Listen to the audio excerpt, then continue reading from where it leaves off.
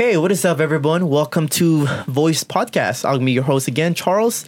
And today we are honored to invite a local business owner here in the 805. I was actually recommended to him by someone who's been on my podcast, who's a client. A couple people have talked about him too. So I'm actually stoked to hear his progress and his background as well. So we get to hear a little about his story.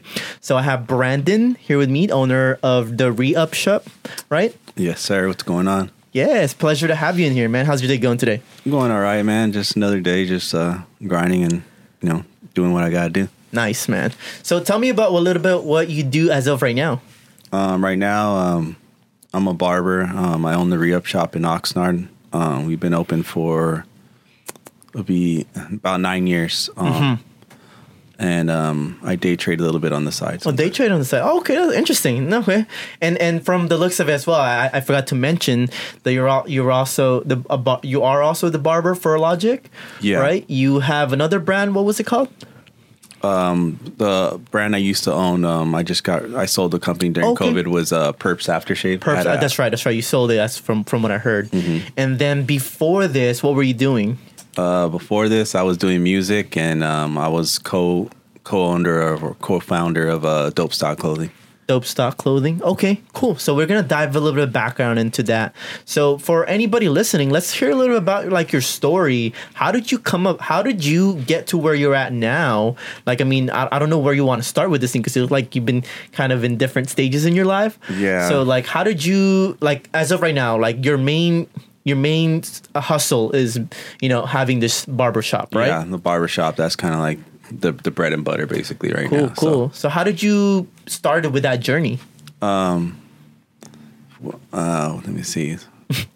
2008 or 9, I believe. I had went to jail during that time. I did about a year in jail. So in there I was kind of bored, and back then I was kind of rapping and doing stuff, but I'm like, man, when I gotta have some type of foundation when I get out. What am I going to do? Then, you're kind of like looking like before, it's easy to get jobs. I can just get whatever jobs to support myself. Mm-hmm. But I was kind of like figuring, what am I going to do? I'm not going to be able to get a job with a record like this. So I was kind of messing around in there in jail, cutting people's hair, cutting myself, before we go to court, or, you're bored. You just do random stuff. Right. To kill time. So when I got out, someone was just kind of like, hey, you should probably go to barber school. You don't have to, do a background check or anything like that. And I've always kind of like, was in barber shops. I just never had people to practice on. It was never a thought like, I'm gonna cut somebody's hair. I didn't want to do that, but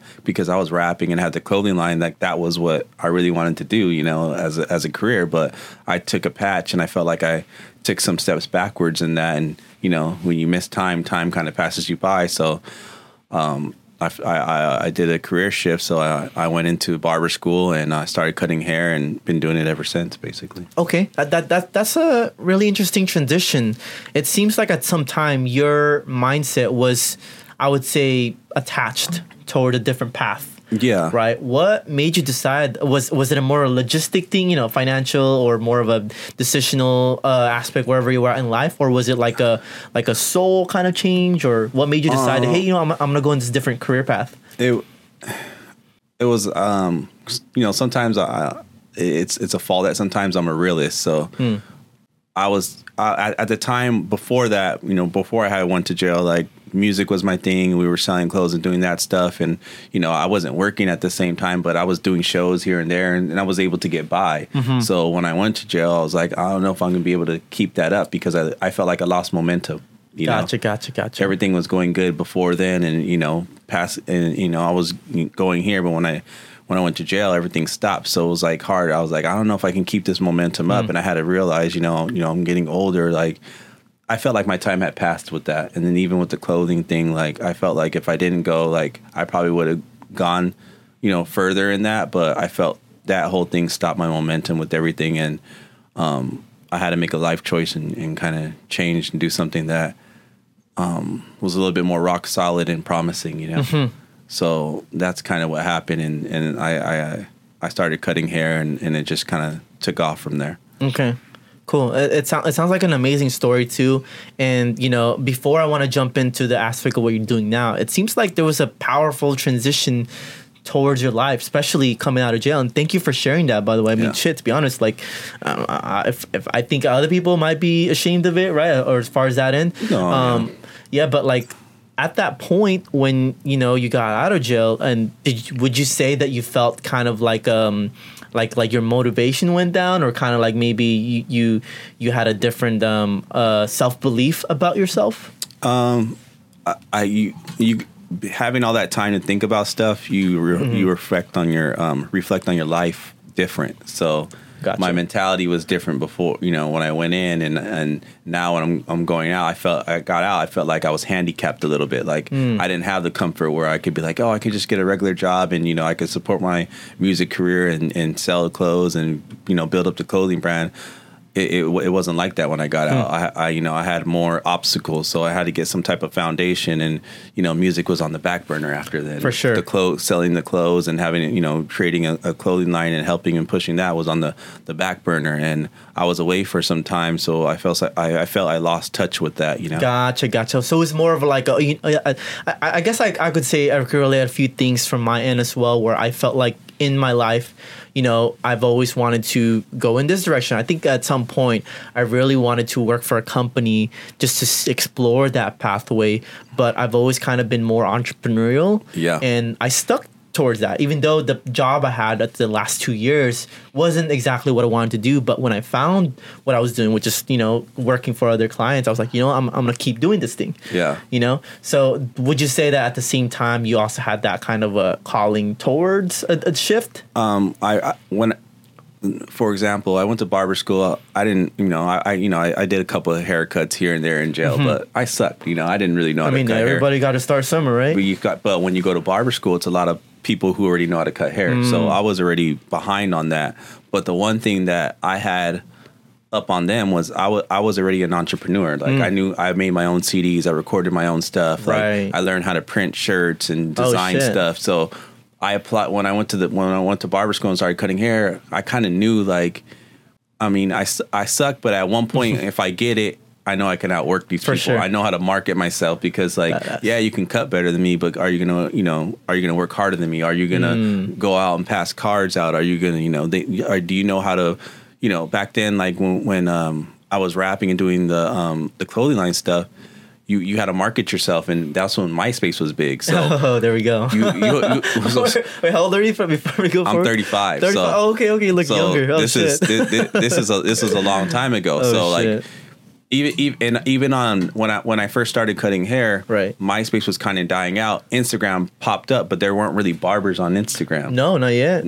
There were some, but like you have to remember, people are taking pictures with camera phones. The quality of the haircuts is, it's hard. So like you can filter a lot of stuff. So the quality of haircuts is different. So a lot of people didn't take it. So I started with that, and I had my following. Was still, the rapping and then the clothing line and stuff like that. So I kind of used it to my advantage, and I started to build my name and a following with haircutting, doing the same thing, because in rapping and clothing, the whole thing is branding. You need to get yourself out there, and that's what the thing was. Like barbers didn't have, which is that aspect, right? And now it's like everybody brands does themselves it as the barber, right? Exactly. Now everybody does it because it's a thing. But when I first started, people weren't doing it because they didn't really know. They're just like, I'm gonna go in the shop and that's it. Yeah, and they just thought the clients would walk in, right? Yeah, and then you have different barbers or whatever. They're like, oh, my name is Manny or my name is George, but a lot of them didn't have nicknames. But in rapping and clothing, you need a nickname. You need the branding aspect as well. Exactly. So it's like it's a brand. Like you have to build yourself as a business, as a brand. A lot of people don't know how to be a business. They just go in there, I'm gonna cut and I'm gonna do this, but it's more than that. Customer service, there's a lot of stuff that they don't know. They just think that I'm gonna give a good haircut and post it on social media. For sure, clients. For sure. And it's a lot, And that's an interesting perspective or insight to share, because you're right. Most people just go, like before when I first started, you're right. There wasn't a lot of content on barbing. Now it's like, dude, I want to make my shit look the best. It's gonna look crispy, all this different terminology for it. When did you start cutting hair, or just at least marketing yourself out? Probably around 2010, 11. Okay, y'all had time when Instagram was starting to pop a little bit. It was first when Instagram started, so I was posting pictures and doing stuff like that. I wasn't marketing really hard because Instagram was really new, but I had Facebook still. MySpace died out. I wasn't using MySpace anymore because MySpace pretty much died out, and MySpace was a big platform for if you were an artist. I gotta ask, were you using MySpace to market at some point? With haircuts, no. Because I have my music page and I still was on there, but people were still people that had MySpace were transitioning to Instagram and Facebook, right? Yes, but you have to remember Instagram was the first platform to share photos, right? So it was kind of perfect. That's right. You have to understand the transition. MySpace was a thing. You had photos, but you had music and you had more dialogue. Instagram was the first thing that didn't have dialogue because it was also like it was a first big blog. Because you have to remember after MySpace, the other thing that came was Tumblr. That's right. Yeah. Tumblr was the first official blog. Then Tumblr kind of died out because that was like the hipster thing. I have a Tumblr. Do you have a Tumblr? So then the Instagram took the people from MySpace and Tumblr and created their own platform, and it died out. I mean, Facebook turned into people. It was just reconnecting with people in professional world or if you were in school and stuff like that. So Instagram made it cool for you to post pictures and not say anything. Dang, I actually respect to have somebody in here to be able to articulate platforms like that, especially as someone because I'm a little bit older, so I'm a little bit older, so I've kind of grew with the times, and I was promoting myself during those times, so I had to transition to all those different times. Yeah, but what I can respect about your brand is that you can actually talk about it in a way that for me, like I can speak on behalf of how platforms have changed over the past, and that wasn't a conversation I was expecting. Yeah. But I appreciate you for bringing that up, for that insight. Now, you said you were cutting hair while you were in jail. Yeah. Right. Was that the reason why you decided to branch out with it, just because you saw something that you could build upon, or was there something else that you saw that made you say, "Hey, you know what? I'm gonna cut hair," because you could have been totally something else. Yeah, right? I kind of saw opportunity in that. I cut a couple people in there, and then I was like, man, maybe just let me give it a shot. I've tried other things, and it was kind of like, in business and being an entrepreneur, you have to take risks. So it was a risk. I didn't know what I was doing. Gotcha. But once I just stuck with it, once I got the hang of it, I was like, okay, now I could probably make a career or a living off of this. And then it just started kind of gaining momentum, nice. And then I took it more serious because then I started, get more clients and get more money. And then I started seeing like, man, like, I felt like I had an upper hand on some of the people. I felt like people were just cutting hair, but they didn't have the marketing skills or the people skills that I did. Or the creativity. Or the creativity, because people weren't doing, certain stuff. Like I was buying different products that people weren't buying because a lot of people were cutting hair, but they weren't using the internet or social media to find new products. Everybody was stuck. Like I remember I was like one of the first people to start using the brand Suavecito in Oxnard. Oh yeah, everybody uses it now. They use it now, but I was one of the first ones to like pick it up because everyone was stuck on, the stuff that Target sold or this other company called Layrite. I use that. Yeah, so Layrite was the first official. I mean, there's 3 flowers, but Layrite was the first official barber's pomade. No, I wouldn't say barber's pomade. Layrite was the official water-based pomade to come out. Gotcha. Everybody else, like 3 flowers that people use the cheap stuff, it was oil-based. Water-based is like the stuff for jail that washes out of your hair easy. Right. So Layrite was the first innovator to make water-based pomade. So the people from Layrite had some workers or whatever that they had over there.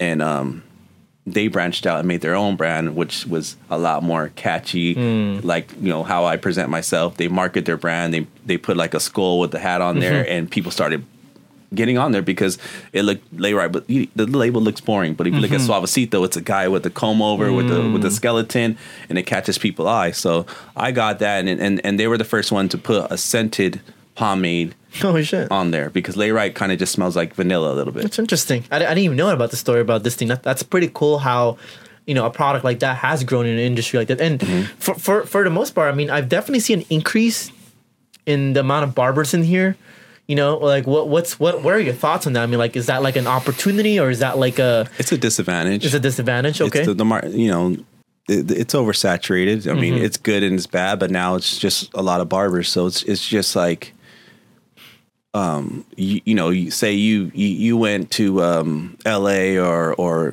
somewhere far to study to do what you do for marketing and networking and stuff like that.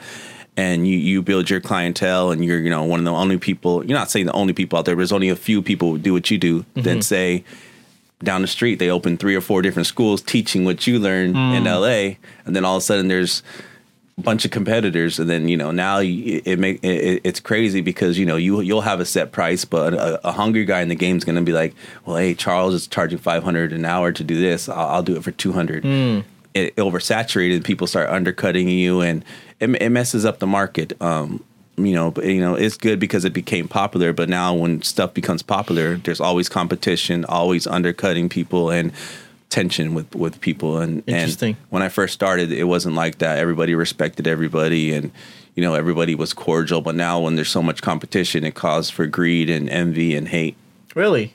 Is that, I don't know if you can speak on behalf of the barber community, or at least from your experience in here. Would you say there's a little bit of that aspect in here? Oh yeah, I mean, it's I don't know. It is, and I'm telling you from the outside looking in, being an owner and being a barber, and having 13 years in the game. To me, it's not a lot because I know other older barbers, but now, I see these young barbers coming 18 out the game and doing crazy haircuts and posting on social media. And then, you ask them to do a simple haircut. They can't do it. They just want to do the one that they see on. Really? It's different. A lot of people, a lot of barbers are cutting corners. A lot of shops are cutting corners, and it's a lot of competition out there. But I don't try to get into that because I just try to keep it cool with everybody. But I see it from the younger barbers, and I try to teach them and show them the right way to do things. But it's harder when it's oversaturated. You only could do so much, And I feel like that has to do with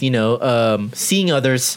I mean, if I position myself in their eyes, they see someone who has cut hair and it's a viable way of making money, and they just think it's an easy way to make money. Would you say that stems from that, or why do you think? It stems from that, and it stems from social media. Now, before, when I started, there wasn't social media for barbers. I can only, when I told you about the MySpace days, I can only name 3 or 4 barbers that were on MySpace, and they were celebrity barbers. There weren't regular barbers on there. So now you have all these platforms, and a regular barber would try to be like they're a celebrity barber. Okay. You know what I'm saying? It's in a lot of people now, it's like people join it not because I really want to cut hair. They join it for the lifestyle. They're like, oh, I want to cut hair. I make my own hours, and I see these guys, and these guys dress so fly, and it's like a lifestyle. It's like it's almost captivating. It's like being a rapper. Everyone wants to be a rapper because for the lifestyle. Do they really love rapping? Right. Do they love but the they're not art willing form? to put into work. Exactly. It's like a guy's coming over here, and I'm talking to you before we're on film, and you're passionate in what you do.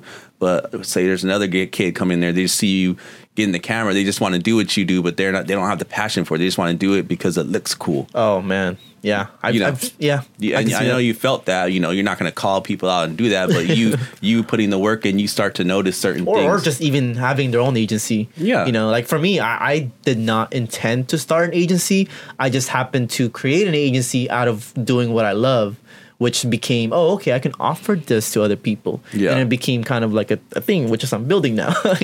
And that's the same. That's how I ended up opening up the barbershop. It was never like people are like, oh, was your dream to open a barbershop? It wasn't my dream. It just ended up happening like that. I knew business, and I knew when I worked at, 2 other barbershops, and I started looking at the logistics, and I was like, man, I think I could do this myself, And I did. And, when I first opened my barbershop, there wasn't that many out there. And now there's, every corner there's sure. one, so even especially with COVID, right? People are transitioning to just cutting from home, which, we're not going to tell the feds.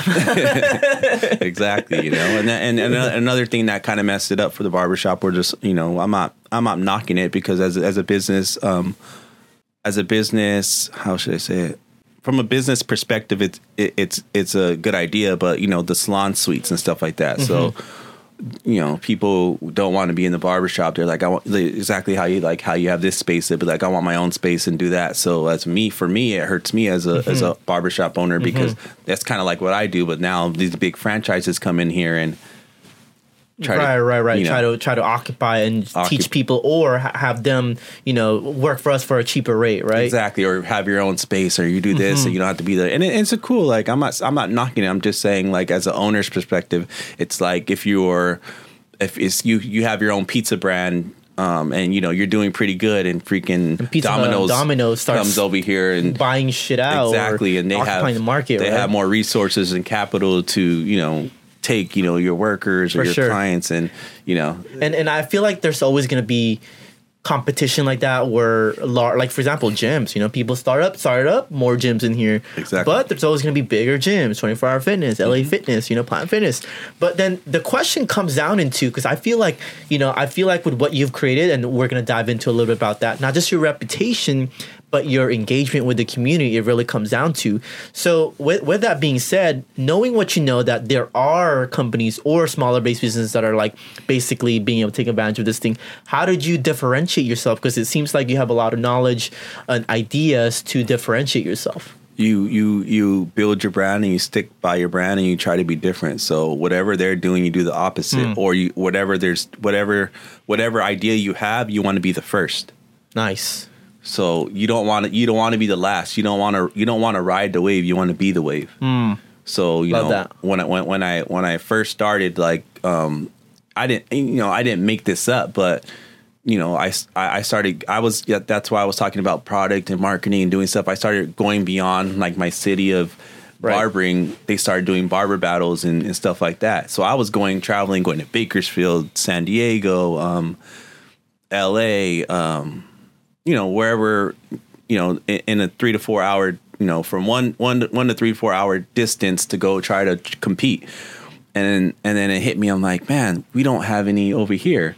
So I opened my shop and I'm like, I'm going to other barber battles and let me do one. So I opened up my shop and, I was kind of skeptical about it because, in your cities, it's hard. Like when people don't like to support you or whatever, like you'll have strangers support you before your friends or other people support you. Facts. So I didn't want to get a venue or nothing. So I did a barber battle inside my shop, and then to be respectful, I didn't get any out of town judges. I told a couple, like I think 5 owners that I respected that had barbershops of their own. And I told them, you guys be the judges of the barber battle. Nice. I made it inclusive, like a community thing. We had, it turned out I probably had like maybe 200 people in my small barbershop. It was bigger than. That's pretty big. Yeah, it was bigger than what I expected. I had to have people outside, and I had to say, hey, only the guys competing in here. I mean, logistically, it was a shit show, but it was. It has to start somewhere, right? I had to start somewhere, but I didn't know how it was going to go, so I didn't want to put money into a venue and do something. I didn't know how many of the people were going to come out here because it's never been done before. So I did that, and it was a success. And then after that, I was like, man, I got to do something bigger. So I reached out to one of my homies, Julius Caesar. He's a celebrity barber and a big name, and another guy named Norby Mackin from the Bay, and they ended up flying out here, and I did another one at the Residence Inn Marriott. Nice. So you hosted it nearby, but a bigger venue, legit lights, all that, and I had celebrity judges. So. The first battle I had, that's why I said about the whole city thing. People were, some guys won and they're like, oh, well, this guy works with this guy, it was rigged. So I was like, I can't have this. So I'm just going to, to be on a fair playing field, I'm going to get a judge from out of town. So, I paid and got the judge and, got them accommodations, got them in their rooms and stuff like that. And I did that. And, that one turned out, I think I had like 300 some people. Then maybe I think a year or two after that, I did part 3. I had another venue, and that one was it was pretty crazy. I got another celebrity judge, my homie JC the barber, and then another barber named Lipstick the barber. So they're out in the LA area. So I got them out here, and that was different because he was. I mean, I knew him since barber school, so it's funny to see. Not funny, but it's crazy to see how he grown. Like I knew this guy from barber school, and he's a celebrity barber. So I book him. He comes out. This dude had his own security. Oh shit! So I wasn't logistically ready for the security. He's asking me, "Oh, can my security bring? Can he carry in this venue?" And I'm like, "Oh my gosh!" Oh so, shit! You know what I'm saying? Like I just ordered you for a judge. Like you know what I'm saying? Like so I had to get him and get him ready and get him right. So I had a venue. We agreed on all ages. All my stuff was all ages. Really? They flipped it on me 2 days before the event and said it has to be 21 and over. Oh no! So I had to find a last minute venue. I found one which was at Corner Pocket. Okay. And Billiards? I had to do the upstairs. Yes, the billiards. So I got that. Problem is, I had maybe close to 500 people. Jesus. No air conditioning. God damn! This was a summer, I imagine. Yeah, I believe it was the summer. Yeah, it sounds like it's the package. And I had booked an artist, which was another one of my homies, High Tone. I had him come out and perform too. So it was and so I had so much going on, and then it was stressful. Also, which I was the first one to do. Also, I did a makeup competition. So I did the barbering in one room and a makeup competition. Oh shit! In there.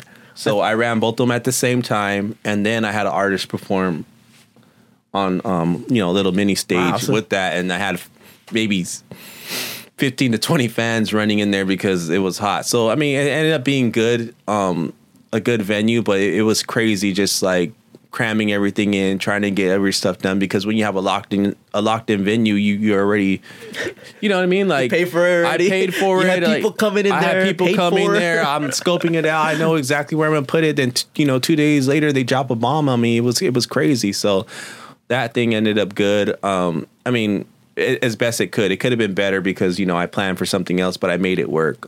So that was the third one. After that, then that's where it comes into being oversaturation. Other shops started doing it around here, which is good. And that was good for the culture to do it. So now it's like every weekend there's one. Like, I'm not saying here, but it becomes so it becomes so popular. Everyone was doing it. Really? Yeah. So I think you're the only one that I know who has hosted it. Now, for anybody who isn't aware of the barber culture, can you give a little bit of details, like what goes on in a barber competition? So a barber competition, you're given some time. Basically, you'll go on there and you sign up for say fastest fade. So fastest fade will be you have to do a fade within 15 minutes, and you only get those 15 minutes, and maybe it has to be longer, no shorter than the 2 on the top. And then they will go on there, and whoever's on there, and then you'll go and they'll judge the best fade or the best comb over, and that's how it goes. And some people use point systems, or some people just say I like that one, and that's how the competitions pretty much go. Interesting. Now, when you first, I know you got some of these ideas from different shows, and you want to bring here in the hometown. What was your intent behind it? Like I mean, from the way I'm seeing it, it's a great strategy because, one, I talk about this with a lot of my clients and other people that get on board as well, is that you create a platform. Before we're gonna dive a little bit into that, but for you, when you've decided to say, hey, I want to start a barber competition here, what was your initial intention behind that? My initial intention was I'm traveling to all these other cities, trying to like represent for myself and let them know like Oxnard has good barbers. Nice. And now when I did it, I'm like, you come to Oxnard and so Oxnard could be known for cutting and stuff like that, because it's a funny thing. When I went to barber school, there was no barber schools around here. Is there now? There's 3 or 4 now. Okay. So my time is different from back then. So back then everyone used to travel to go to school. So I went to school in Van Nuys for a whole year. Oh, shit. So in Van Nuys, like, everyone's from the Valley, like Lancaster, all these places, because that was the closest school. So when you're going to school, there's tension. Like, the Valley barbers think they're better than the Oxnard barbers. Aww. And, you know what I'm saying? We'll go over there, and we're a big group. So it's the same thing when you go to barber competitions. Everybody's yelling out where they're from. It's a big, it's competitive. That's Some cool. people, we'll go out. The bigger ones that I competed in, there are people flying out. So it's not... I did the one called exotics and stuff like that. When in my category, there was 30 to 40 people cutting at the same time in that category. Damn. So you made... How many judges were in here? And they hadn't... Oh, no, sorry, the judges. How many instructors were in here? From Oxnard over there? Yeah. I can't remember, but there was, there's people from Oxnard over there. Like, there's people that placed over there. But the thing was, like, we're from Oxnard in LA.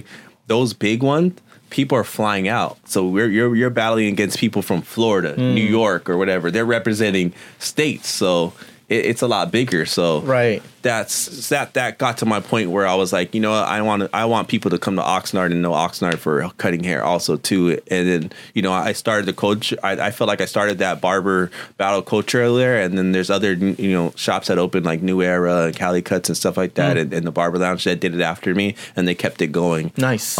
And it was a good thing. Everyone's like, oh, how do you feel about it? You know, at first you're just kind of like, oh, you know, well, I did it first type of thing, but I didn't kind of like I didn't look at it that way. I wanted to like have those people in Oxnard be known like, hey, I'm going to go to a barber battle in Oxnard. Oxnard, what's Oxnard? Oh, you know, they host a lot of battles over there. That's awesome. Yeah. I love that. You know, just like Oxnard's known for, you know, it's always just strawberries and boxing.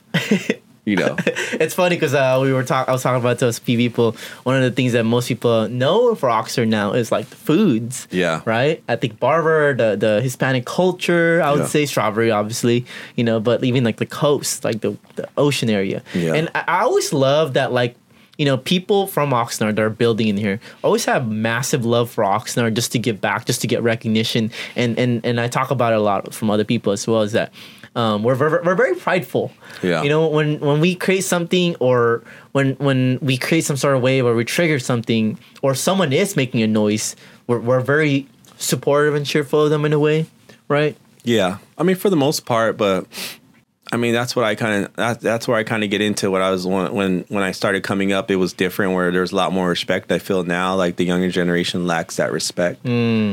Everything's competition to them. Everything's like, it's not real unless you post it. Like, it's changed. You know, I don't know if you noticed that too with a lot of stuff. Like, you know, everyone's doing something. I definitely feel a disconnect with the young generation. I don't know, particularly in the barber community, but I feel with the upcoming generation, there's a lot of disconnect between where they're living, because, you know, most of them are coming up in a era of society where they were born into the social media area. Exactly. For us, right, we were we were learning about it. You know what I'm saying? Like MySpace, Facebook, Tumblr, Twitter, Instagram. Like, those came to us and we watched it grow. Yeah. These people came to that, and that was their form of media. Our form of media primarily was like television, cable, right? Radio. And then they're coming up basically, hey, you know what? My form of television is YouTube. Streaming services, social media, right? So their perceptions, I wouldn't say it's limited. Yeah, they might have a lot more information, but they're not getting that actual non-virtual experience. But the disconnect on there also is they have so many resources where it spoils them in a way, and it messes it up, where everybody now is self-taught.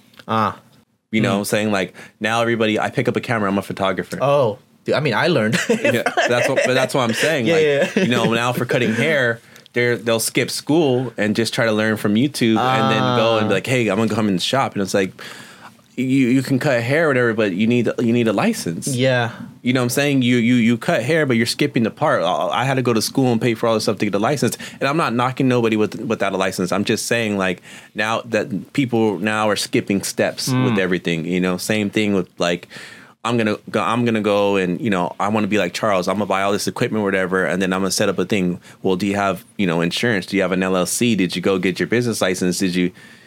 Yeah. No, I don't. What is that? I mean, you want to charge someone $1,000, but you're not a business. For sure. Or even then, like, your intention is not there. Yeah. I think it comes down to there. Like, at some point, if you do decide to legitimize, like, yeah, okay, if you're trying to save up for it, makes sense, right? But I get what you're saying, because I do feel a lot of people want to live the lifestyle, but don't want to actually be in the process of it. And that's why I use the example. That's why I use the term cutting the corners. People want to cut the corner. They don't want to do the work, you know, and it's the same thing with new barbers coming in the shops, and they're going there and sitting there, and you're like, why am I not busy? Let me post on social media and maybe I'll get a client there. Like, you have to do other things. You got to put in the work. You can't just sit there and it's because you got so infatuated with the lifestyle, you never did the homework to do the work to get to the point where the barber you like got to. Okay. Yeah. You're not doing the homework. You're going on YouTube and just learning how to cut. But are you learning customer service? Are you learning passing your cards? You know, I always tell everybody, they always talk about how do you get clients and do other stuff. Really? Like, I'm not the biggest person and say like I'm booked for 2 weeks. I have this clientele. But to me, I always tell a barber, client retention is the most important thing. I'm like, you could look at me and you'd be like, man, sometimes like that haircut was cool or whatever. And I'm like, people don't like me all the time for my haircuts. People like me for me. You have to make the person like you. You could look and you could look at somebody and you're like, man, that haircut sucks. And that guy keeps going back to the guy. Do you think he likes his haircut? No, he likes that person for him. He may like he might like that conversation every time he's sitting in the chair. He might break up with his girlfriend and you give him the best life advice. He doesn't give a shit about the haircut. You can go get a haircut anywhere. It's the same thing. Like I can go to you and be like, Charles, give me a video. I can go to a cheaper guy, but it's not about you doing a better video than the person. I like you for you. I like the relationship you have and I trust you. It's not about your skills. Everybody has skills. Everybody can cut hair nowadays. For sure. What separates you from the other guy? It's your connection. Your connection. You have to make connections with people. You have to build relationships. And that's why I try to teach all the young barbers and other barbers who are struggling. They just think them being good is going to get them somewhere. It's not about being good. It's about making connections, networking, and client retention, keeping those. So when I have a client in my chair, they're talking to me. I make sure when they come back the next time, I remember that conversation we had. They value that. They be like, and then they'd be like, oh, my mom died and this and like that. When they come back in my chair, I'm like, oh, how's your mom? They're like, oh, you remember that? That's something you have to do. Some guys are just cutting hair and then they'll come back and they look at the haircut, post it on social media. There's no connection, right? There's no connection. They're like, oh, I just did a dope haircut. All right, man, I'll see you next time. There's no connection. Then when they come back and you're like, oh, I want the same thing I did last time. They're like, oh, I don't remember what you did. You took a picture of it and did this. Yeah. But like, I remember the same haircut I give these people all the time. Like, oh, you did too. And then they're like, oh, you're surprised. That's all part. Those are the little things that you need to pick up and get like that. And I teach everybody that in business. If you go to a restaurant and people are like, this restaurant is better than this restaurant. Why you go here, whatever. It's because you feel comfortable. You go to the waiter and the waiter knows your thing already. Like familiarity. Exactly. But people don't understand that. Yeah. It's crazy because I talk about this a lot in my content, through clients, people I talk to, people who ask about advice. You could have the best skill in the world, you know, but if you don't have the connection with the people, like the biggest thing I preach on is it's not about what you offer. It's not just about what problems you can solve. It's about how you make them feel at the end of the day. You have to make a person feel good. A haircut, they'll look good, but do they feel good? Are you like, you know, bigging them up and when in the chair? Or are you giving them advice? Are you talking to them? Are you laughing? Like when I'm in the barbershop, you know, our biggest thing is we make fun of each other and we talk stuff to each other. Nice. And I always tell my barbers, you have to have tough skin in here because the clients like that type of stuff. They'll come in there and it's like not a soap opera, but like a comedy show in there. They're going in there, they get their hair cut, and they're laughing because we're clowning on each other and talking stuff. We're talking sports. Like they like that environment. It may not even be the haircut. You can mess up on their hair, but they were so like in tune with somebody's conversations and laughing and having fun. Some people just like to get away and it's their place to be, and you have to make that for them. A lot of people sometimes I go into their shops, I see other shops, and the guys are just sitting there cutting, not talking to each other or not talking to their client, and they want to take a big picture and have their phone. They're on Instagram Live showing how they could cut their hair, and there's no interaction. They're just, and that's a disconnect I'm trying to say with the young barber. Like, you see videos of barbershops and there's an old guy sitting in there, there's people in there laughing and they're talking and doing that. You have to bring that environment for that stuff. Just like the separation between a mom and pop's restaurant and a franchise. Or any corporate business. Exactly. They lack that connection with the people. It's the personable aspect, you know, and you know, that's an interesting thing because like I said, you know, you can't duplicate those type of connections and experiences with people. It's something that's found within people and through values. And that's why I'm always intrigued when I get people on like you in here, Brandon, is because it's the values that make people different. It's the voice that they have that people don't understand, or at least don't have the insight to grasp, especially for the younger generations, you know? Yeah. As far as this end, I want to pivot to see how else. I mean, are you looking for any barbers right now? Right now I'm full, but you know, like I was looking for more, and that's why I say them. Yeah, I mean, I'm full right now, but you never know what happens. Like barbers come and go all the time, and that's something you have to live with and learn how to grow from there. And keep in touch with other barbers, and your reputation is golden. Like, you need a reputation for other people to come to your shop, So I try to teach everybody, to respect each other and have respect. So if another barber leaves, I never hold any grudges. Sometimes I'll keep in contact, or if another barber opens up a shop, I still, hit them up or see how they're doing, or like, I don't hold those hard. I don't want to burn bridges with people, because you never know when someone want to cross back. Mm-hmm. You don't want to. Or even then, maybe their type of barber just won't fit for that upcoming customer. Exactly, and that's okay. Right? But there's a lot of times where people start holding grudges and doing stuff, and I try not to do that, because it's just, to me, that's not the right way to run business. Mm-hmm. But that's just me. I can't speak for other people, when they, a barber or, someone leaves their shops and they hold a grudge or whatever. I try not to hold a grudge or anything, unless they did something, the wrong way. Like, I always like most of the time it's like barbers. Path, right? Yeah. And I always tell barbers, or, most of the barbers who I left, they gave me enough respect and told me, hey, I'm going to leave in a month, or I'm going to leave in 2 weeks. And I appreciate that. Like, but the ones that are just like, oh, I'm gone today, it's kind of like that's like, you have to show me respect, and I'll give you the respect. All the other ones that are like that, I got never made them feel uncomfortable in their last weeks or last days. Or I tell them I wish them the best, and I thank you for their time, because people. I left barbershops before. Like, sometimes you may feel you outgrow a barbershop, or you may leave to another location, or you want to make your own, like, and do your own thing, and you never want to, like, stop a bird from spreading its wings. Right, for sure. And that's a good intention to have, because I feel like good karma always comes back into you. Yeah, I always feel like karma comes back. I mean, I'm not going to say I haven't had bad barbers, and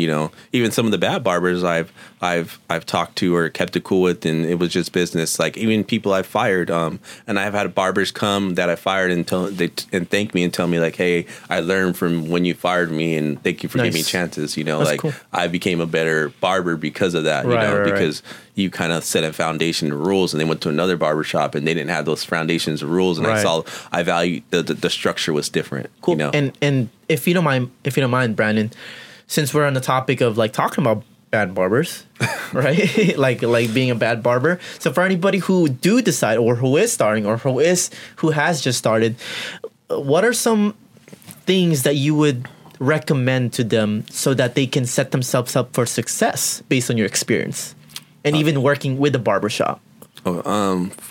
So if you're looking for a barbershop, you want a barbershop that, first of all, that has a great location. Second of all, has foot traffic. Third, has been around for a while. You want something with reputation, because if someone say, for example, some people move out of town, and you're like, well, I'm visiting town. They're going to go to a place that they know, not a new shop. They're going to be like, oh, I heard about this shop. You recommended. And if you're starting out, you want to learn as much as you can. The problem I see sometimes is the newer barbers, they get too proud, and I always tell people, shadow somebody. Who do you like in this barbershop that cuts the best? And you'll go over there, ask that person, hey, can I watch you? And you learn it, and you learn and soak up game from that person. But nowadays, I just see them, they'll sit down on their phones and just sit there and they think they made it just because they got in the barbershop. But sometimes I'm looking, you look in their haircuts, and you're like, you still have a lot long to go. Go over there and go look. Don't be ashamed. Like, everyone starts. It took me 2 to 3 years to get to a decent point where I felt comfortable with my haircuts. And a lot of these guys come out of barber school and they think they just got the license, that they made it already, and it's not, man. You're progressing. Like, I switch up my style. I switch up different things I use all the time. Like, it's always evolving, because haircuts change. Like, for sure. The same haircuts I was doing 12 years ago. Really? Actually, can we pivot in that conversation? Like, what's, as far as haircut styles? Because for me, I remember I've kind of have gotten the same haircut, like with a little fade and tapers, and then mostly fades. Keep it long or short. I've had my phases too, kind of like trying to fit the cholo scene at one point. But what's changed within the hair with the, I would, what would we call this industry? I can tell you I can tell you what I don't like doing or don't like seeing is the Edgar takeover. Okay. I try to stay away from those haircuts as much as possible. Why is that? It's preference. I mean, all the young kids are getting it. I think it's a dumb haircut, but it's you have. It's not for me to like. It's for the customer. The customer wants it and don't give it. I personally don't enjoy doing them. The newer barbers, it's easier for them to do it.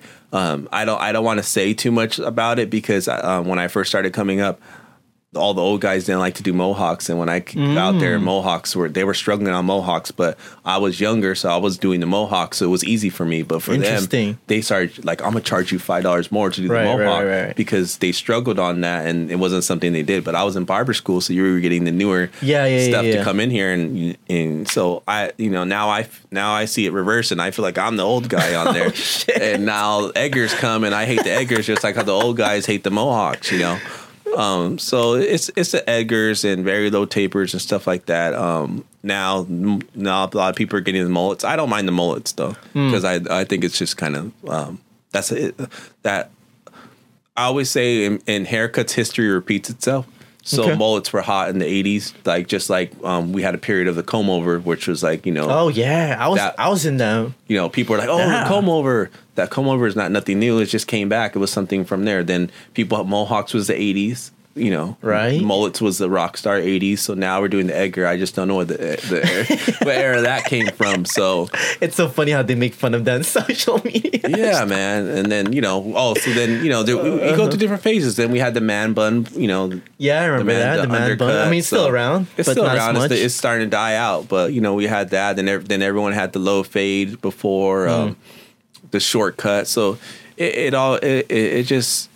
You just go through phases and periods in time, but for me, that's the haircut I don't enjoy doing at all. But that's an interesting conversation topic that you talked about, that how it's adapting or changing over time, just like how trends are. Yeah. Because like for me, like I would get the same haircut every single time, or at least almost the same, So for me to hear as a marketer, that things change over time based on styles, like, and then as a barber, I think it showcases how important it is to be okay with changes. Yeah, you have to be okay with changes. It's like now, some people are like, well, you have this, what is it, DSLR camera or whatever? Well, this is a mirrorless camera. Okay, so trust me, I don't know as much. I have somebody else know more than me. Okay, so this is digital basically, right? Right. So back then everyone was taking film. Now film's coming back. Some people want those film photos. Oh yeah. You know what I'm saying? Vintage. So the vintage look, but everyone's doing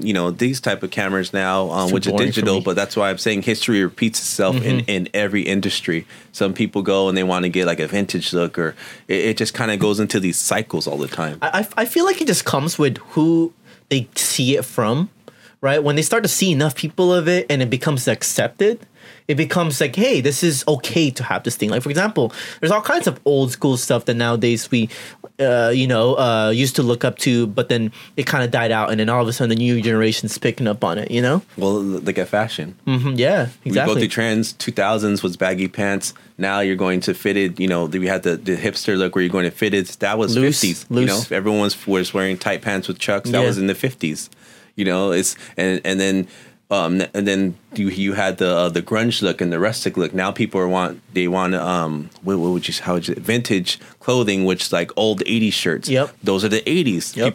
People they're buying I can't stand them. That's what I'm saying. People want the holes in the pants. Not to hate, because my little brother wears a lot of it. I'm just like, why do you dress like that? Yeah, and when you look at it, exactly, and you look at it, and then they're charging like $80 for like an old shirt because it's gem, but it's just history repeats itself. People catch on to certain things, and it sucks because like say a lot of you're looking at back and like, man, I threw away a shirt like that. I could have made $80 on there. That's how I see it. That's how I feel about Pokemon cards and baseball cards, because and I threw away a lot of those stuff back then, and then now they're coming back and worth so much. I still kept them. But that's what I'm saying. Like even now, I remember back in the days we had the Tamagotchis. Oh my gosh! Now that brought back memory from a while back. Now those are coming back. I seen Supreme drop their own Tamagotchi. Interesting. I didn't know that. I'll have to look into that. See, so it's like a lot of stuff's coming back, and the new generation are trying to get stuff like that, and it just that's why in marketing and business history always repeats itself. Like it's a cycle. You have to always learn, and you have to adapt and go with the cycle.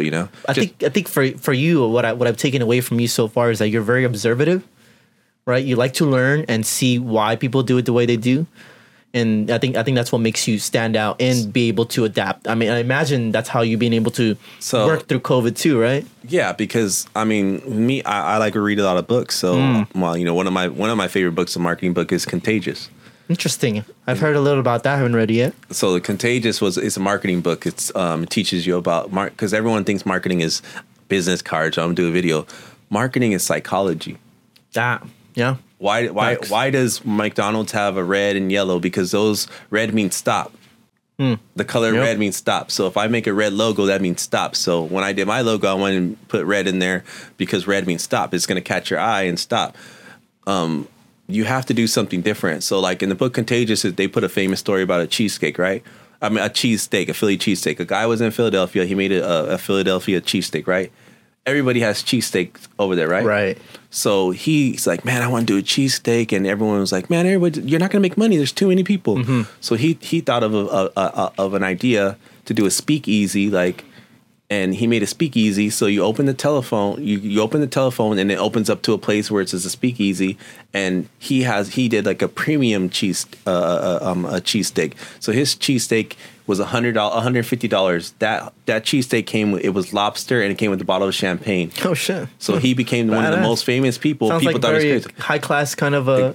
But he did a cheesesteak. Mm-hmm. It was normal, but everyone thought it was crazy. But he did a twist on it. So branded it, and it's psychology because everyone and people were like, I'm not going to pay $150 for a for a cheesesteak, but it's not about you paying for that. What did you just do?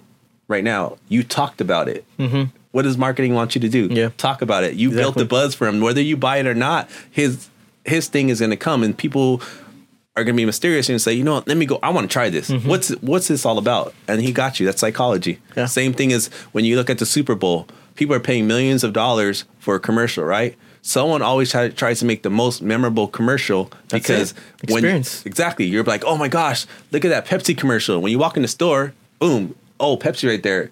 It got you. Psychology. Yeah. You might buy the Pepsi because you were laughing at that commercial. But people don't understand that. Marketing is all psychology. It's putting stuff into your brain. So when you pass by that thing, you might want to buy it or you might want to get it. And you have to make that thing popular. You want people talking about it. You can have the shittiest product, but if you market yourself the best, that's why I talked about conversation. Yeah. People are always going to come get it. Like, what's the difference between Pepsi and Coke? Nothing. Just better marketing. Coke has better marketing than Pepsi. Facts. They taste the same. Mm-hmm. What's better than a burger? Five Guys or McDonald's? Five Guys. Who has better marketing? McDonald's for Which sure. Which one's busier? McDonald's for sure. Shitty customer service, but they have the best commercials. There's one on every corner. It's marketing. Yeah, and they have more budget on that as well, especially but they did different things. Mm-hmm. Their marketing is way better than Five Guys. Five Guys is simple, but Five Guys has the better product, but McDonald's marketing will always be superior. And the cool thing with that, I had to touch base on that I've learned. I don't know if you watched it on Netflix. There's a movie of the guy who got the idea from the owners of McDonald's.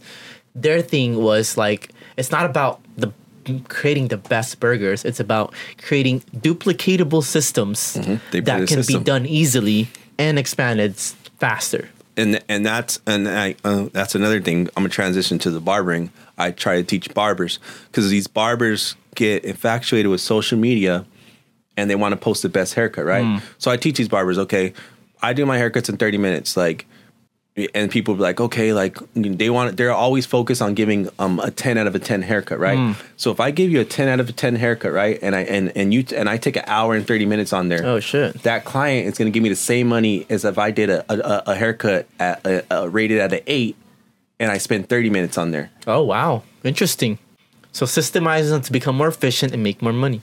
Be the McDonald's. Don't be the sit down restaurant because McDonald's makes more money than there. People still go to McDonald's and complain about a shitty burger, but they'll still go there because they know it can get fast, in and out, inefficient. And you know what? I'd rather have efficient and like a 7, 8 haircut than like a 10 to take an hour and a half. Exactly. And I try to teach these people there, but they're so like, I need to do this perfect haircut and I need to do it. You know, I want to post it on social media. And I'm like, you're losing money. It's a system. It's okay to love your craft, but you have to treat this as a business. For sure. Look at the logistics. If I'm doing 3 haircuts and you're doing 1 haircut and I'm doing 3 haircuts in that time. You know, say it's $40. I made 120. You made 40. So you're losing money, right? So I try to tell them, don't be efficient. Try to don't try to push 10s every single time. Try to push an 8 because the 8 is going to get the same amount of money as a 10. And you'll probably get more clients being faster. And to be honest, I'm being honest with you. No, and the funny thing is, to be honest, most people won't even see the difference. Right? They won't see the difference. They don't. I don't know. So I mean, I've had different people. They're like, man, you didn't spend enough time on my hair. Well, for what? You know, I'm like, man, I've been cutting 12 years or whatever. Like, you know, I'm not gonna spend an hour in something on your hair if I can get it done in this time. Does it still look good? Like, you know what I'm saying? Like, people just want a clean haircut and look good, like, but that's you know, social yeah. media has you fooled of thinking like you have to have these pictures. Oh man, these perfect pictures, and it comes and it's with the clients too, because sometimes now there's so much they don't know Photoshop filters, they don't know if you're putting paint on there. They want those. Can you make my lineup look like this? And I have to explain to them, hey man, that's hair dye on there. That's not his real hair. Those are hair fibers. That's not his real hair. Oh, can you make my beard look like this? Man, that's paint on there. That's not real. Oh, can you make the blend like that? That guy, that picture is pixelated. He used Photoshop to make it look wider on there and balder on there. That's not real. So that's another big struggle. That's why I tell you, like, generation in social media has messed a lot, because a lot of barbers are using Facetune and stuff like that. And it's perception. You know, I mean, I'm not knocking it's good marketing, but it's starting to make it worse for us to give unrealistic expectations for sure. people. Definitely pave them in the wrong insight, or at least perception of what reality is. Yeah. I want to pivot a little bit towards, you know, obviously you've been a barber for Logic. Yeah. Are you still cutting his hair as of right now? Yeah. Currently, I cut him 2 weeks ago, I believe. Okay. How did you come across becoming a celebrity barber like that? I mean, like, I imagine, you know, like, they're looking for somebody who they can trust, and they're willing to pay them at their own time because they're so busy. I wouldn't call myself a celebrity barber. I would cut celebrities, because to me, a celebrity barber would be like your main clientele. Okay, your main niche, right? Because you're known for that. Gotcha, you know, you could say that. I don't mind people saying that I am, but I'm not going to be like, hey, I'm a celebrity barber, because I feel like that's not me. You know what I'm saying? Okay. I'm Thank you for distinguishing it. Yeah, I don't want to come out there and people just think that's all I cut, because I don't. I just have a couple. I mean, I've cut a couple people who happen to be celebrities.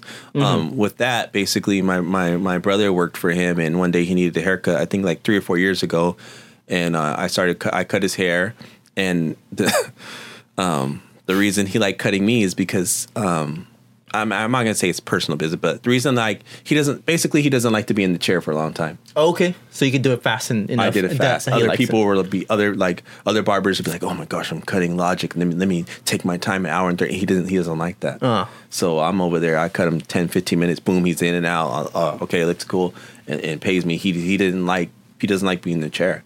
So I'm pretty, like, I'm the McDonald's of barbering. I also hate being in the chair for too long. So, you know, basically I'll actually fall asleep sometimes. Yeah, you know what I'm saying? So and we built that relationship, and I talked to him, and, you know, we do, you know, talk about music and stuff like that, and I built that relationship with him. So, you know, I mean, yeah, he's gone, you know, other barbers when I couldn't get him, but I'm basically, you know, I'm one of his main barbers, and I've been cutting him for maybe about 4 years, I believe. Okay. I'm cutting him ever since. Cool. I mean, okay. So then if, you know, for someone who is trying to eventually, like, I would say, build up to that status, like, is there any, like you said, you've had some people who are celebrity barbers. Yeah. Right? I know. Yeah. Do you, like if someone was to try to get to that, how do you think someone gets to that type? I feel like it would just be through connections, and you gotta impose your will on people. Like I did the example of JC where I said, you know, he went Hollywood or whatever, but I've seen him from the bottom. Like, when we were in barber school, like, he cut all right, but like I always remember this. He would tell us like, I'm gonna cut celebrities, and other guys would just laugh at him. You're not gonna cut any celebrities, but he started going to clubs and stuff like that, and just started passing out his card or whatever. So, and then once he got one, got another. This guy said, "Come over here," and then he built his brand, and he. Next, if you're cutting 5 celebrities, it's easy to get another one. For sure. You're cutting 6 celebrities, it's easy to get 2 or 3 more. Right. And you just start building the momentum, and that's what he did. And he spoke it to existence, and he just kept going. He fucking went in. He just went in. That's awesome. And that's how you do it. And that's how you do it. I mean, if I pushed myself to do that, I could be a celebrity barber because I know what to do. But at this point, I don't. In my career, I have so many regular clients. I don't have the time to be a celebrity barber. Gotcha. It's more than enough to sustain yourself and create a lifestyle. People want to be the celebrity barber, but they don't know what it is going through to be the celebrity barber. Yeah, like as far as like values. Yeah, I'm not gonna put out personal business of people who I cut that are celebrities. For but sure. It's demanding sometimes on you, like because they're paying you. If you respect yourself, they're paying you a high amount, so they want you to come and cut you at weird hours or fly out or shit. You know what I'm saying? Because they're celebrities, so they're used to doing that. When you're a celebrity, you got money. People come to you and they do odd stuff. I mean, imagine anybody that have money, even if they were celebrities and that, and said, "Hey, you know what? Like, can you come my hair at this time at this location?" Right? And that's a good side note because people like. I had regular clients, people who have money that aren't people always think that just because they're celebrities they're going to pay you a lot. I've had I wouldn't say regular clients, but clients who have money that pay me more than the celebrities.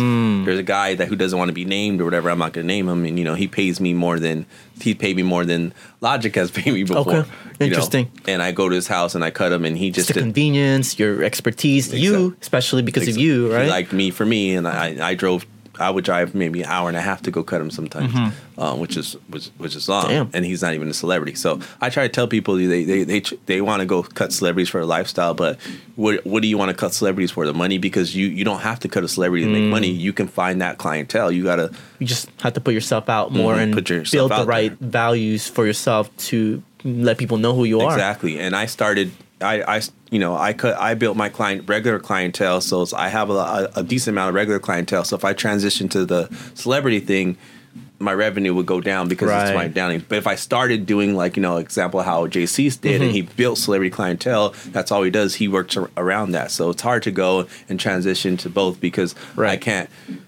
There's been time once you start doing that, like people don't realize like you have a good regular clientele and then you want to be a celebrity barber, your regular clientele is going to fall down because there's going to be times where people are like, I want a haircut right now, and then you're going to be like, hey, I got to cancel this, and you keep canceling your regular guy. You're going to cancel on you? Yeah, exactly. And you're like, well, this guy's paying me, $200 to $300 to cut his hair. My regular guy's going to pay me $40. Let me cancel him and do this. And then you do it a couple of times, and then celebrity stop calling you, but you already lost out at your regular clients. So it's like taking in one big client, potentially big client, for a consistent normal amount of rate, right? Yeah. So it's like, okay, weighing the pros. Do you want the credibility? Is it going to get you somewhere?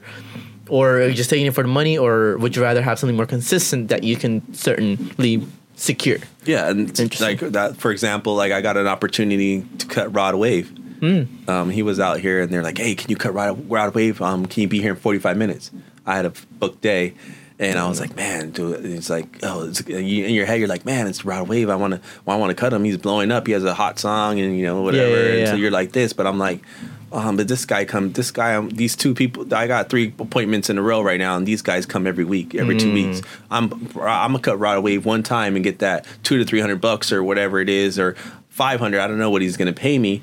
But I might lose these guys because they feel disrespected because they've been coming to me for years, and I ditched them to go get this quick money, So that's about loyalty. Yeah, it's about loyalty. So you gotta remain loyal, and that's why I bring up the example because people just see the lifestyle with the celebrity barbers, and they try to do certain things, but they'll fuck up their whole money trying to kiss ass to celebrities. I had celebrities fucking.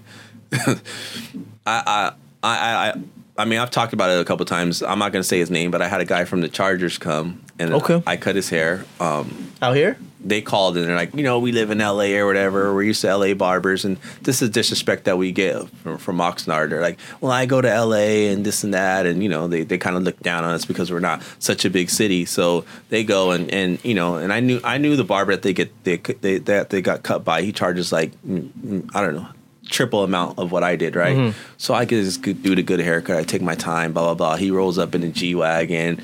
His wife has, Louis Vuitton purses and Louis Vuitton. I never even seen a Louis Vuitton stroller. They had a with the baby in there. So they're in there looking like money or whatever. I cut his hair or whatever. Oh, he's like, yeah, do this. He didn't even tip me. Oh. At all. Damn. And I was having conversations with him, and I knew he was. I knew he played for the Chargers. I'm not, because I watch football, and I was asking him, oh, what do you do? And this and that. And he's like, oh, well, I'm retired, but I'm just out here. I'm looking to buy a house. So I'm like, this dude's out here looking to buy a house. I know he played football. He's playing dumb, probably because he doesn't want to pay me because I'm from Oxnard. But I know the barber he gets cut by in LA charges triple what I did. He gives me money just because I'm from Oxnard and disrespects me and gives me the minimum just because I'm from Oxnard. I'm not from LA. And I get it. I'm not from LA, but respect my craft, you know what I'm saying? Like, sure. I spent my time, I took my time out the day and I cut you and it's like, what's the diligence, right? Yeah, you're over here looking like money and flossy and you're coming over here telling me you're over here just to buy a house and man. So and it was a lesson for me. Like after that time, I was like, I'm not gonna be like a fanboy or like undercut myself to cut somebody that has a status. I'm going to be firm and not let them walk all over you, because that's big too, because a lot of people will dick ride or try to kiss somebody's ass just to cut the celebrity but not respect them as a price, For sure. Yeah. And that's a problem. I've come across that myself as well. Not for the celebrity aspect, but like just valuing myself enough to that point where my prices are solid based on these conditions. Yeah. Because I guess like I'm overdoing it, Yeah. Even though they're like close friends or, it's a potential connection or maybe they're known for this or whatever. It's just like, at some point, once you understand your worth more and your time, then it's like, well, this is what it is. You're more than welcome to go to somebody else. Yeah, and it was good. It was a learning lesson, because after that I got another client, which was the football player Marcus Allen, and I wouldn't say I was his personal barber, but I cut him for like a year straight, once a week. Nice. And that was good, and that was cool. And dealing with him, and he was a wild character. Like I couldn't read him. Sometimes he'll be talkative and sometimes he wouldn't. And there was a couple times where I'm cutting him in my shop and people look and they see who it is and he's like, "Are you Marcus Allen?" And I could tell he would get kind of annoyed. So I had to learn to kind of like not respect his privacy, but do something sort of things to keep him comfortable. So I started closing the door when he would come, or try to cut him earlier when people weren't there to make him feel comfortable, because he didn't want to be seen or talk to anybody. Because not every celebrity is friendly, and not everybody wants to talk all the time. Yeah, or especially sign autographs and do something for like that. Sure, especially at that time, Exactly. So I had to change it up and do that, or talk to some barber, say, "Yeah, I got Marcus coming in here, so don't try to like." Do certain things, and cool. So I made mistakes and stuff, but you live and learn from those things. Yeah, that's good. Thanks for sharing a lot of this stuff. I think from this episode, I'm sure not just barbers, but other creators in the voice community can also get value from this thing. So I want to pivot a little bit in the ending as far as this end, because I think I respect your time as well. Mm-hmm. But just for you on your end, Brandon, what are some things that you're looking forward for? I mean, we're transitioning out of COVID. I don't know what you call it, and technology is rising, opportunities coming up, but also inflation. So what's new for you? What's next? Right now I'm just grinding, because I feel COVID had messed a lot of stuff up, and I felt like we were in a good place, like starting to get momentum again, and recession hit. And I noticed a lot of barbershops, a lot of people aren't spending money, and people don't understand what a recession is, but it's when people don't want to spend money. Like the price of everything's getting too high. So I see a big drop in stuff, because now I see people are like more conscious of their money and what they spend, because there's less money out. Less people are spending money. So I hope it starts getting back to normal, but I don't think it's not going to get back to normal until we curb inflation. Yeah. Because with no money, people are not going to spend money.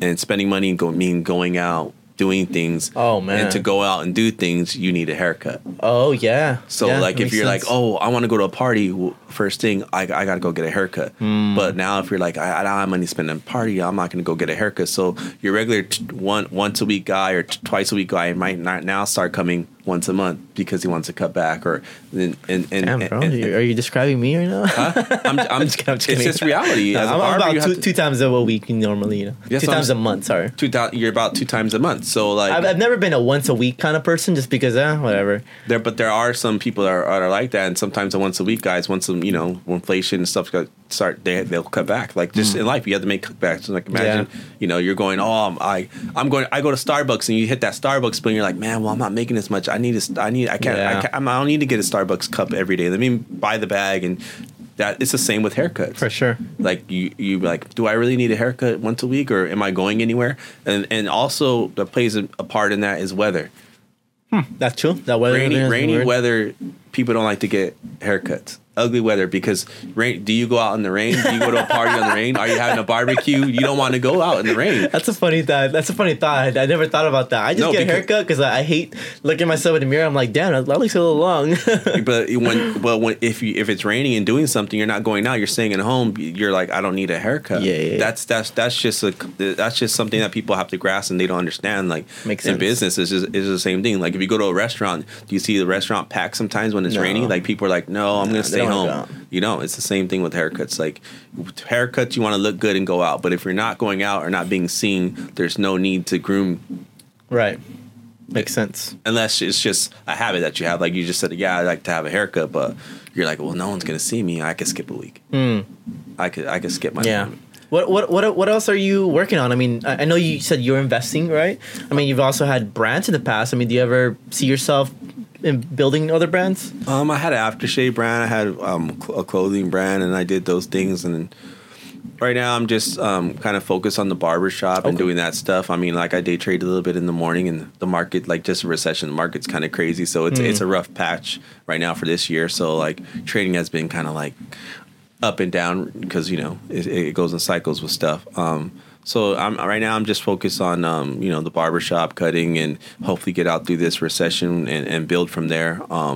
Last year I did I did a sneaker event with the barbershop. The barbershop hosted that. I don't know if it's people were asking me to do another one, but I don't know if it's the right time with the recession and stuff like that.